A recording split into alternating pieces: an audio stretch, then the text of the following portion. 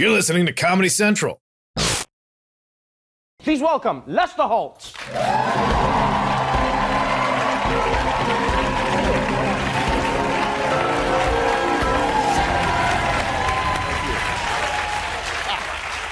Welcome to the show. Nice desk. Thank you very much. Yeah. Do you miss desks now that you stand? Is that the thing? Yeah, I do a lot of standing. I have a very fancy desk, but now they have me standing for most I of like the you. broadcast. I like it. It's like I come home like anybody else, like, oh, my feet are killing me. Right. So, yeah, the days of sitting are gone, my friend. Yeah, no, it's a more, you can project more and. I like it. I like your vibe. Like you got like I never know where you're gonna be. I'm like, where's Lester gonna be? You never know. It's just like we popping out. have this cool studio with all these. So every day we're like, hey, what if we did it here? What if we did it over there? Let's first congratulate you for you won an Emmy last night. Yeah. Congratulations. Thank you. It was for an interview I had done with President Obama. The night he gave his farewell to the country, we traveled with him to Chicago. Right. And went to his favorite restaurant in Hyde Park in Chicago, sat down, and as we're doing the interview, of course, the clock is counting down because we have to get him out of there so he can get to his speech. His 9 o'clock speech, but we won an Emmy for it. I'm assuming you won the Emmy for not crying during the interview. Is that what it was? Let me ask you this question. I mean, this is something that comes up all the time. You know, you hear people saying that the liberal media, the news media is liberal. Trump even said the other day, he said, all you news people, I call you Democrats, you're all Democrats. How do you respond to the idea that as news people, you can report on the news and still have your own personal beliefs about politics that we may or may not know? That's a really good question, because I tell people all the time, we're living human beings. We have feelings about everything. I have opinions about a lot of things. Some things I don't know, and I accept that. I think it's healthy to sometimes say, I don't know how to figure out immigration or whatever it may be. But we're professionals at the same time. I mean, I enjoy a spirited, intellectual, debate. Right. I like to hear smart people talk about issues, and you realize there's no right answer, and that's kind of the attitude I bring, to the news set every night.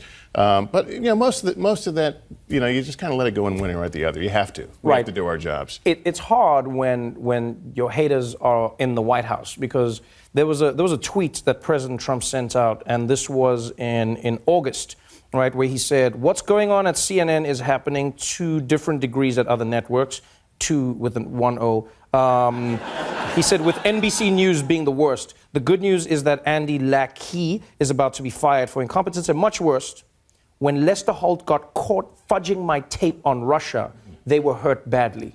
Why'd you fudge the tape, Lester? Why'd you fudge the tape? Well, to put that in context, I was actually on vacation and slept in. First thing I opened the phone, I said to my, hey, honey, I got tweeted about by the president. It was, how do you dignify that? I mean, it was, at that point, I think it was 15 months after the interview. Right. And the interview, just so we're all on the same page, is the interview that in many ways has shaped what's happening in America right now. You sat down with the president, and he basically admitted to firing James Comey because of the Russia investigation, which has now come back to bite him. Well, he acknowledged that the Russia investigation was on his mind, and it was a good spirited conversation. There were no trick questions. He was very upfront about why he wanted him fired, and the early reports were he thought it was a good interview. How do you not tweet back when the president tweets you saying you lied as a journalist? Oh, that's a foolhardy game as a journalist. You can't get into that because, we do news every day that sometimes makes people uncomfortable. We'll do stories that may challenge your worldview or challenge what you've always thought something to be. Right. And, if you got in the position of, responding to every critic of something you reported, that would be take you down a road you don't want to go down. And certainly I'm not going to get into it with the President of the United States. Let's talk about the journey that you've taken on the news. It's been really interesting to see some of the stories that you're covering, particularly with regards to criminal justice reform. When Meek Mill was in prison, you were one of the first and few news programs that reached out to him in prison. You conducted an interview with him over the phone, and then when he came out, you touched base with him again. Why is it so important for you to catch up on these stories? Because I noticed there's a specific focus on this. Because I think there's a moment in time here where both red and blue, both Republicans and Democrats, are starting to understand there's a need for criminal justice reform. That's one of the few things they can talk about and find some common ground. Meek Mill's story was, he served time for, crimes he was convicted of, but then he got caught in what he thought was a probation trap, where you're on probation and you do something, and then you're back in. Right. You can basically never get out. For more time, yeah. And so it was a fascinating story. He had, the celebrity to, of course, put this on the front burner. And you're right. I spoke to him on the phone a few times, interviewed him, and then we were there. I mean, literally there as he came out, and he was whisked away in a helicopter. He was at the 76ers game that day, and we interviewed him within hours of that. But he's one of many people who have brought a lot of attention to this, and it's something that I've become more and more passionate about. Right. I've noticed your passion in the stories you cover and in the manner you cover them in as well, because you've started taking yourself away from the desk, but I've also noticed that you started taking the news to the people, which is really interesting. You're embarking on a multi-state tour right now, where you're going around the country speaking to people who you're reporting the news about, which is an interesting way to do it. We've always seen the news as being in a place. You're making it seem like the news is where the people actually are. What are you doing? Well, I'm a reporter, so I'm always more comfortable in the field. I always tell, young journalists that, they say, I want to be an anchor someday. I said, well, that's great. I said, but, just so you know, the most exciting, fulfilling moments in my career have not been sitting at the desk. They've been out in the field. Right. So I do take the broadcast on the road to major stories, hurricanes or attacks or whatever may be going on. But it's also important to go visit communities when nothing horrible is happening.